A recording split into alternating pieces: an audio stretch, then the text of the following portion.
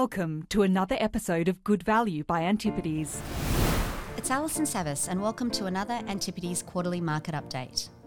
We're going to focus on two key topics for this episode. In part one, our usual quarterly global equities outlook update. And in the second part, we'll turn our focus to gold. After a lacklustre performance through most of 2022, gold is back in the headlines. We're going to dig into why and share some of our investment team's views and due diligence on the yellow metal. Joining me is Ramesh Sadikot, Portfolio Manager and Head of Antipodes Quant, Macro and Currency. Ramesh, it's been some time since we've had you on the podcast, so it's great to have you back. Thanks, Alison. So for those of you listening, Alison and I actually sit opposite each other in the office, so I think this is a great opportunity to share some of our day-to-day conversations. That is so true, actually, Ramesh. We should probably have a weekly podcast on our market musings. I digress. Let's get down to business. Let's start with the state of global equity markets as we settle into the new year. All eyes continue to be locked on the Fed as it tries to stick the perfect landing. Europe is teetering on the brink of recession, and China is managing its way out of COVID zero. Now, if we can start in the West, inflation is falling, economic activity is deteriorating, and monetary policy is tight, particularly so in the US. So our base case remains a recession in the West, but what I think our listeners may be interested in hearing is, are we approaching the bottom of the economic cycle in the West? So there's no doubt that economic activity is very weak. So one of the indicators that we like to look at, a good proxy for activity, is the Purchasing Managers Index, or the PMI for short. And it gives us a pretty good gauge on the level of current and future activity across the manufacturing and service sector. So when we look at the US, the PMI has been contracting for the last 7 months, which is the longest contraction since the 2008 financial crisis. And if we look across Europe more broadly, it's a pretty similar story. I think the difference there is that activity seems to have stabilized, but it's at a very low level. Now, to answer your question, we're not really at a bottom yet. When you look at the forward-looking indicators, they still paint a pretty bleak picture. So, to give you a couple of examples, goods consumption is contracting, but new orders are still deteriorating, which is a negative read on future demand. New home sales, they're down, but building permits are still falling, so that trend isn't reversing. And in December, existing home sales, they were down 34% year on year, and they've been declining for the last 11 months. So to put that number into context, that's 4% worse during the heart of the GFC, and it's the longest stretch of sales declines over the last 20-something years. So those are a few examples. When we look across a broader set of data, the message it's fairly consistent in that forward-looking indicators are signaling weaker economic activity in the future. Now, is this a surprise to us? Not really. When you consider money supply growth has meaningfully fallen in the West as post-COVID stimulus has faded. So in the US, we have QT, balance sheet expansion has ceased in Europe, and of course we've got high interest rates, which are beginning to bite on credit growth. So in our analysis, inflation will continue to fall, but it's going to remain elevated for some time. Economic growth could contract in the West through 2023, and unemployment could actually rise faster than what the market is currently expecting. And against a backdrop of, call it above target inflation, we think policymakers will increasingly lean on fiscal stimulus to fight a recession, spending that we think will ultimately be directed towards decarbonization, supply chain onshoring and infrastructure. Now, Western central banks, they are in a very precarious position. On one hand, they need to manage inflation. On the other, the risks to the economy and financial market stability are growing. So we have these two competing priorities. And I think as this competition plays out, we can expect to see much greater volatility in the economic cycle, which in turn will weigh on equity market multiples. It's interesting to consider what the Fed may do from here. Rates in the US increased very quickly from 0.25% at the beginning of last year to now 4.75%. So conditions are tight. As we've just discussed, economic activity is deteriorating, And on top of that, some of the stickier elements of inflation are starting to fade. So, for example, around rent and energy prices.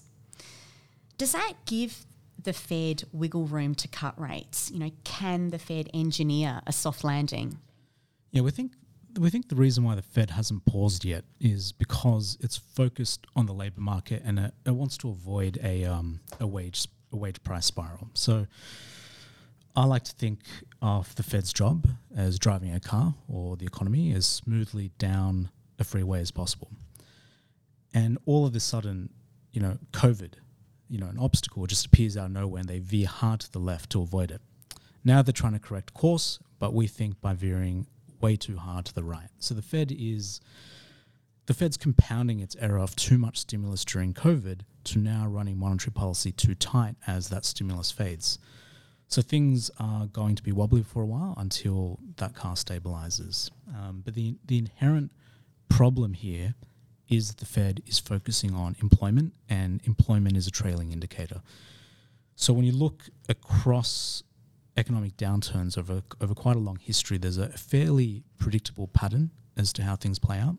So I like to use the acronym HOPE, and yes, I'm aware of the irony, but first it's housing, then it's orders, profits, and then finally E for employment. After all, companies only let staff go when profits are under threat. So focusing on the labour market, it's like driving that car down the freeway while looking in the rearview mirror. Now, we're definitely starting to see softer conditions in some pockets of the labour market. So, for example, in the tech space, but broadly unemployment still remains at record lows, and with almost 2 job openings per unemployed person. The participation rate hasn't quite recovered to pre-COVID trend levels. I mean, we are seeing the emergence of a skills mismatch. That's where the supply of labour doesn't necessarily match the skills in demand, and it is a particular issue in the US and the UK. Now, that's something that can keep vacancies high and keep upward pressure on wages even if unemployment is elevated. So that's the problem that the Fed is grappling with, and that's why they haven't really responded yet to a deteriorating economic backdrop. So, look, can the Fed engineer a soft landing? I'll never say never, but if the skills mismatch is pervasive and persistent, we could see the Fed run much tighter policy to rebalance the labour market to bring wages under control, and that increases the risk of reinforcing a policy error and dragging the US economy into a deeper recession. So the macro backdrop in the West still looks negative. But given global equities fell almost 20% in US dollar terms in 2022, do you think this negative top-down view has already been factored into earnings forecasts and equity prices? Yeah, not quite in the US. I mean, the average starting valuation of US equities today is around 18 times forward earnings. But earnings forecasts for the next 12 months, they've only fallen 4% from recent peaks. And current analyst forecasts are still implying that upcoming earnings will remain flat compared to last year. So if we use prior recessions as a guide, earnings forecasts in the US could fall at least another 10%, which would lift current valuations of US equities close to 20 times. And that's still a 15% premium to historical valuations. Now, that doesn't mean necessarily that we're negative on the entire US market. I mean, there are pockets of opportunity. So, for example, in the ERP space, which stands for Enterprise Resource Planning, we hold Oracle. They've recently announced overall revenue growth of 18% year on year, led by growing adoption of its cloud infrastructure. And another one of our key portfolio holdings is Merck, which we like for its diversified earnings and lower patent cliff risk relative to its competitors. And that's a good point. A lot of what we've discussed so far, really does sound very bearish for the US. But we're not avoiding the entire market. I think the message there is the key is to remain selective. Yeah, I mean, that's right. Across the portfolio, we remain underweight expensive stocks that are geared to the economic cycle. So, for example, expensive domestic cyclicals or expensive tech stocks like Apple, where it's becoming increasingly evident that their earnings aren't as defensive as we once thought, given their increasing sensitivity to the consumer spending cycle. And Look, I mean, while we are expecting a recession in the US, we're not really expecting a deep consumer recession like we saw in the GFC. The balance sheet of the US household is in pretty good shape. They've rebuilt home equity following the GFC, and they are somewhat insulated against high mortgage rates given most mortgages are fixed. Now, if US equities are still at the start of an earnings downgrade cycle, where do you see European and Chinese stocks? I think both are much further into their earnings downgrade cycle. I mean, in Europe, earnings estimates, they've fallen 13% versus 20% in prior cycles. Assuming downgrades reach a similar level, I mean, Europe is probably priced at 13 times forward earnings, which, is on par with its historical average. And arguably, the economic outlook in Europe, it looks incrementally better in 2023 as the worst of the energy crisis has passed and energy prices have softened. And China looks even more attractive. I mean, Chinese companies listed in Hong Kong and the US, they've seen earnings estimates steadily decline by 16% over the last 2 years as foreign sentiment towards China has been particularly bleak. And that compares to 6% in a typical downgrade cycle. So when you look at valuations, foreign listed Chinese businesses are now on just 10 times forward earnings, which is a 20% discount relative to history. And we have seen a really decent rally in Chinese equities over the last few months. So I guess the big question in China is there further upside? Yeah, we think so. Valuations look particularly attractive in the context of a very attractive or rather a very positive policy setting. China has structurally reopened. There's really no going back now. Money supply is increasing at its fastest pace in the last 5 years. It's very different to what we're seeing in the West, where money supply is contracting. The increase in money supply in China, it hasn't fully translated into activity because of the lockdowns, but as China reopens, it's going to be felt more broadly through the economy. And we've seen this movie before. Following lockdowns in the West, there was this enormous pent-up demand from the household. And in China, accumulated savings have grown to 14% of a normal year's consumption. And that's something that's going to further support activity when the economy reopens. And the other thing to note is the market is beginning to appreciate that the regulatory crackdowns on internet platform businesses and the hardline property reform, those issues are now behind us. It doesn't mean we're back to the races necessarily, particularly in property. I mean, we're still working off the excess from the last several years where we estimate that construction was running around 20% above real demand. But you have to remember that 50% of household wealth is tied up in property. That's more so than the rest of the world. And we think that policymakers will rebalance the sector via reducing supply rather than letting prices collapse. So in the portfolio, we're focused on domestic advertising businesses and various service businesses. So a couple of examples are Alibaba and Baidu, both advertising businesses, property services company, Country Garden Services, and Midea, which is a aircon and white goods manufacturer, and we have some travel exposures as well. So to wrap up part one, on the one hand, we have recession in the West and risk of policy error rising in the US. But on the other hand, a more positive policy setting in China, which leaves China well positioned in 2023.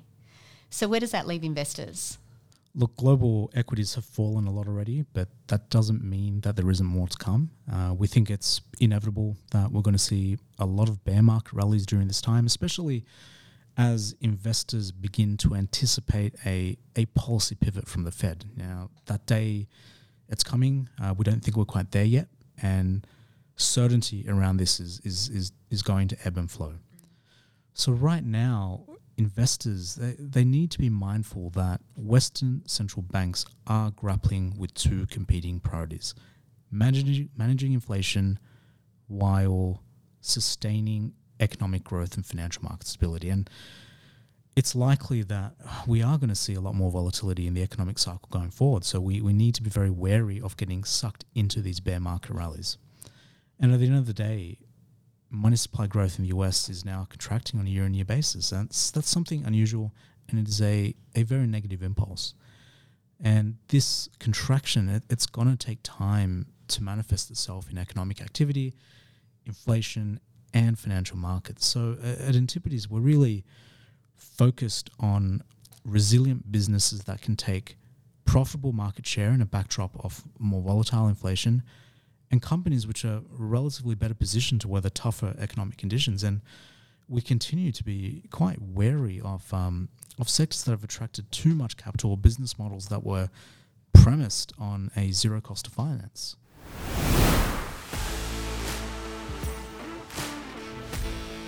Okay, it's time to talk gold. Rameez, this is such an interesting part of the market, and not just purely from an investing perspective, but also when you look at much of the commentary. There's wild price predictions from the perennial gold bugs and all sorts of theories surrounding gold and central banks and digital currencies. So it can be a real rabbit hole. But before we go any further, what is the role of gold in the world today?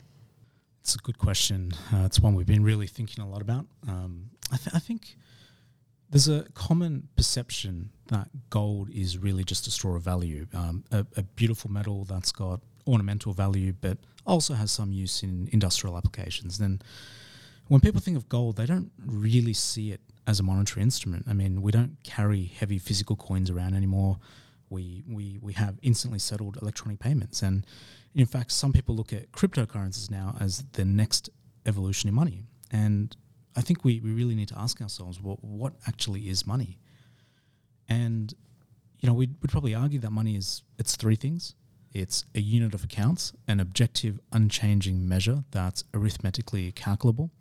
For example, a centimetre is a centimetre, an ounce is always an ounce.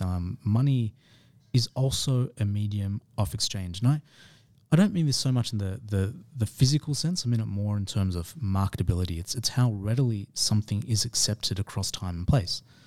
And that acceptance is also a function of utility. So, for example, gold has so many properties that make it suitable for use in both current and emerging industrial applications. And the other thing is gold has enormous ornamental value. About 50% of all above ground gold can be found in jewelry. So gold is definitely something marketable. And the final property of money is it needs to be a store of value. And things that have value in this world are scarce. The rarer the item, the more desirable and exchangeable it is. And that is a property that fiat currencies and a lot of cryptocurrencies do not possess. So when you do consider these three characteristics of money, gold fulfills all of them. And it has across millennia. Gold and other precious metals have always served as an unchanging measure of money. Okay, let's dive into some of the current gold market dynamics which are playing out. Gold and gold equities are viewed as a safe haven, and as a result typically exhibit a low correlation to global equities, which is particularly true during drawdowns. So when markets go down, gold tends to outperform. But that's not what happened in 2022, even with a backdrop of higher inflation. Why do you think that was the case? Yeah, I mean, 2022 has definitely been an anomaly in that regard. I mean, what we've seen is that the correlation between gold and global equities has actually been higher than normal and rising throughout the year. So, gold has faced two major headwinds. The first is that the US dollar has been very strong. The dollar's been strong because the Fed's been running much more hawkish policy compared to other central banks. And given gold is priced in dollars, strong dollar relative to other currencies has increased the cost of gold. The other issue, and this is related to why the dollar's been so strong, is that real yields have been rising in the US, and we actually get paid nothing to hold gold. So if real interest rates rise, that is the risk-free return above inflation, the opportunity cost of holding gold goes up. So throughout 2022, gold has faced a lot of competition from alternative safe haven investments. But of course now we have seen the gold price start to move, pretty much from the back end of last year, as the market is starting to become concerned about the US government hitting its debt ceiling, and on reports central banks around the world have stepped up purchases of gold. So we're seeing the case for owning gold strengthen. Yeah, we certainly think so. I mean, the headwinds that we saw in 2022, they're starting to fade. And as is often the case in markets, what were once headwinds often become tailwinds. So what we are beginning to see now is an easing in inflationary pressures, and the market has largely now priced a normalization in inflation expectations going forward. But what hasn't really been priced is a recession, and that's where the growing concern is. The market is now debating or beginning to debate if interest rates have risen enough to tip the world into recession.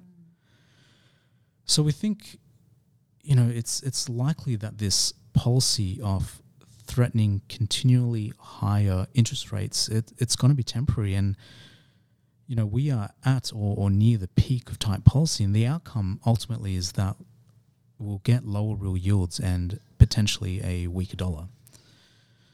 The other thing that we really need to think about are budget deficits and how they are going to be funded. So if you take the US, for example, the Congressional Budget Office, they estimate that US government debt to GDP will increase from around 100% in 2022 to 180% in 2051.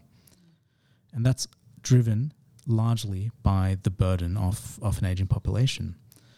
Now, how do you fund this? I mean, sure, you could raise taxes, but I think that's going to be difficult for many Americans to stomach. So I think we will really enter into a permanent regime where monetary policy becomes subservient to fiscal policy. And this is something that we saw during the pandemic. And the only realistic outcome here then is more printing of fiat currency to fund higher government budget deficits. And ultimately, what's going to happen is we will continue to devalue the US dollar, and we think that will be a positive for gold or for a true money alternative. And finally, we have this interesting dynamic emerging where the dollar's status as the world's medium of exchange might be challenged, not to mention that gold is simply a good hedge against rising geopolitical tensions. So with all those things in mind, I do think the case for gold is strengthening. And actually, that's a really interesting point. Probably more so than ever before, we're seeing discussion and analysis around the US dollar status as the dominant reserve currency. Any trend to diversify foreign reserves would result in dollar selling. 2022 saw the weaponization of the US dollar against countries like Russia when the White House froze Russia's US dollar reserves. And, recently we've also seen China promote settling energy contracts in RMB. So can you give us an insight into some of the work the team has done on this? Yeah, I think we might look back at this Russia-Ukraine conflict as a pivotal point in history. I mean, the West had really hoped that by cutting Russia off from the SWIFT settlement system, in effect rendering Russia's fiat currency reserves worthless, and combined with sanctions would bring Russia to its knees. And the unintended consequence is that a clear message has been sent to non-aligned nations to the West. And that is the West can render national reserves useless without notice. And I mean, I think the use of the term weaponization is the right one. And this recent weaponization of the dollar may lead many to question just how long the dollar's status is going to remain unchallenged. And if you consider the initial response to this, I mean, countries, particularly in the BRIC bloc, so that's Brazil, Russia, India, and China, they responded immediately to that uncertainty by selling fiat for bullion. Russia, as we know, has loosely tied the ruble to energy and commodity exports. And as you called out, Alison, I mean, China is promoting the use of the yuan in energy markets as President Xi works to develop closer ties with the Middle East. And another interesting point of view comes from Zoltan Pozsar. So he's a senior commentator at Credit Suisse, and the G7, has effectively capped Russian oil at a price of $60 a barrel in an effort to hinder Russia's efforts to finance its war in Ukraine. And Zoltan points out that Russia does have a mechanism to counter Western aggression to its benefit, and he suggests, or he proposes, that Russia could establish a peg with the convertibility of Russian oil to an equivalent unit of gold at market prices, which coincidentally works out to be roughly 1 gram of gold for 1 barrel of oil. So for those countries looking to purchase Russian oil cheaply, Russia could, in theory, release double the oil for the same amount of gold. It's not ideal for Russia. That's going to devalue their oil, but it is also going to double the price of gold in dollar terms. It does seem like a bad deal for Russia, but what you need to remember is that higher gold prices are going to benefit nations that have significant physical gold reserves, not least Russia, China, India, for example. Now, this is a theoretical exercise, but I would argue it is within the realm of possibility.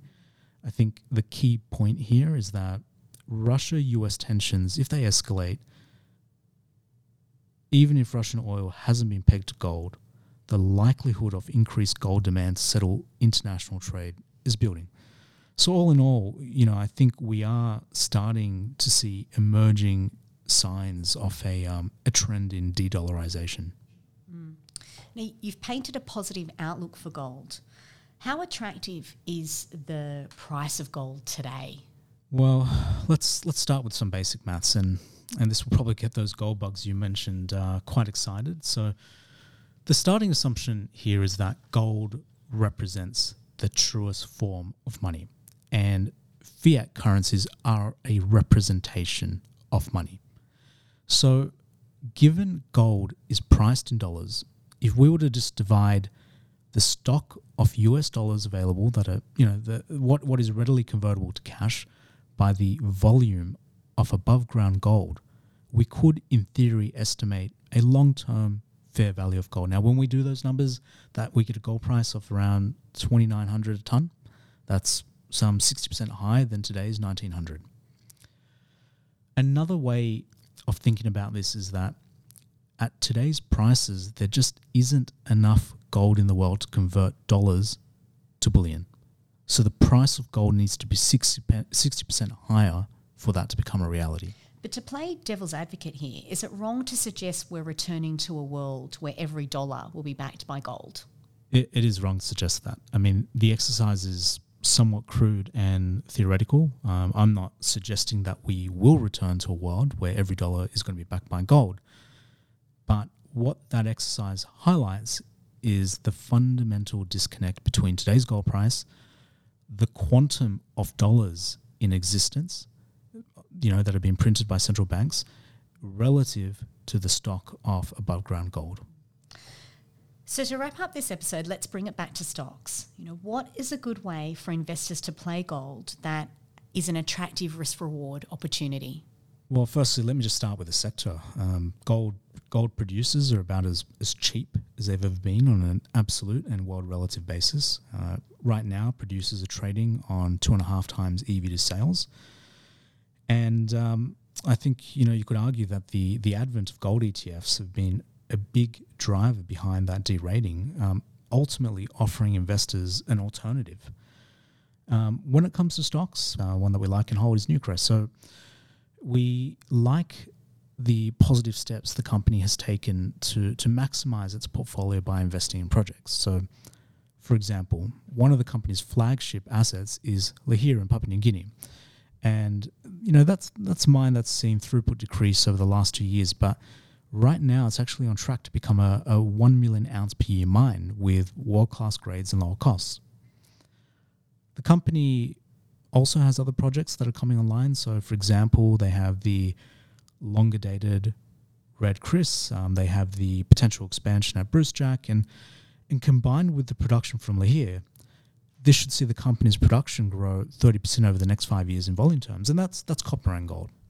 Execution of these projects will drive Newcrest's all-in sustaining costs to somewhere between $600 to $800 an ounce by the middle of the decade. And that's compared to the company's recent average of $900 an ounce and an industry average of $1,200 an ounce. So what we're saying is even if the gold price remains flat around current levels, Newcrest EBITDA can potentially double over the next 5 years, driven by 30% relatively high margin production growth.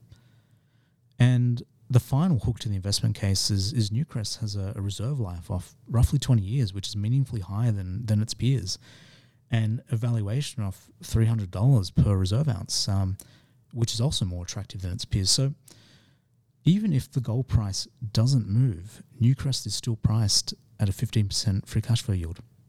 Remy, such an interesting episode, and thank you for taking us through all your insights today. Thanks, Alison, and thank you to our listeners as well. For any further information on Antipodes, please head to our website antipodes.com and follow us on LinkedIn and Twitter. And don't forget to subscribe to this podcast wherever you're listening.